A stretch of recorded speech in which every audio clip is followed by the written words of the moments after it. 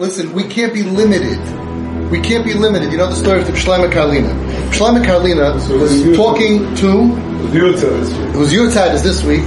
Thank you. I just remembered. And he's sitting with a guy that everyone in the town of Karlin, I guess, knew that he was the biggest balavera in the world.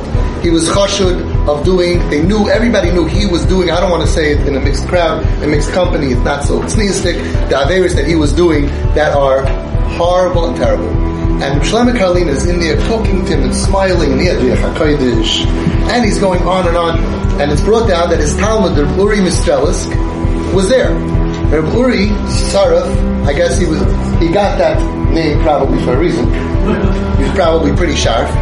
He just couldn't take this, that the Rebbe is being so nice to this big balavera. And he was like getting nervous, or maybe he wanted to go, I don't know. Shloime Karlin called him Reb Uri. Now I don't know, from the story you can't tell if he knew it B'riach HaKodesh, that he was thinking, or if he just saw that he's like calling the Shomrim, I don't know. But he calls him over and he tells him, go to the Bismedish and wait for me. He goes and he's thinking, me? Why did I get thrown out of here? What did I do wrong? I'm the good kid. I'm the Ben Chacham.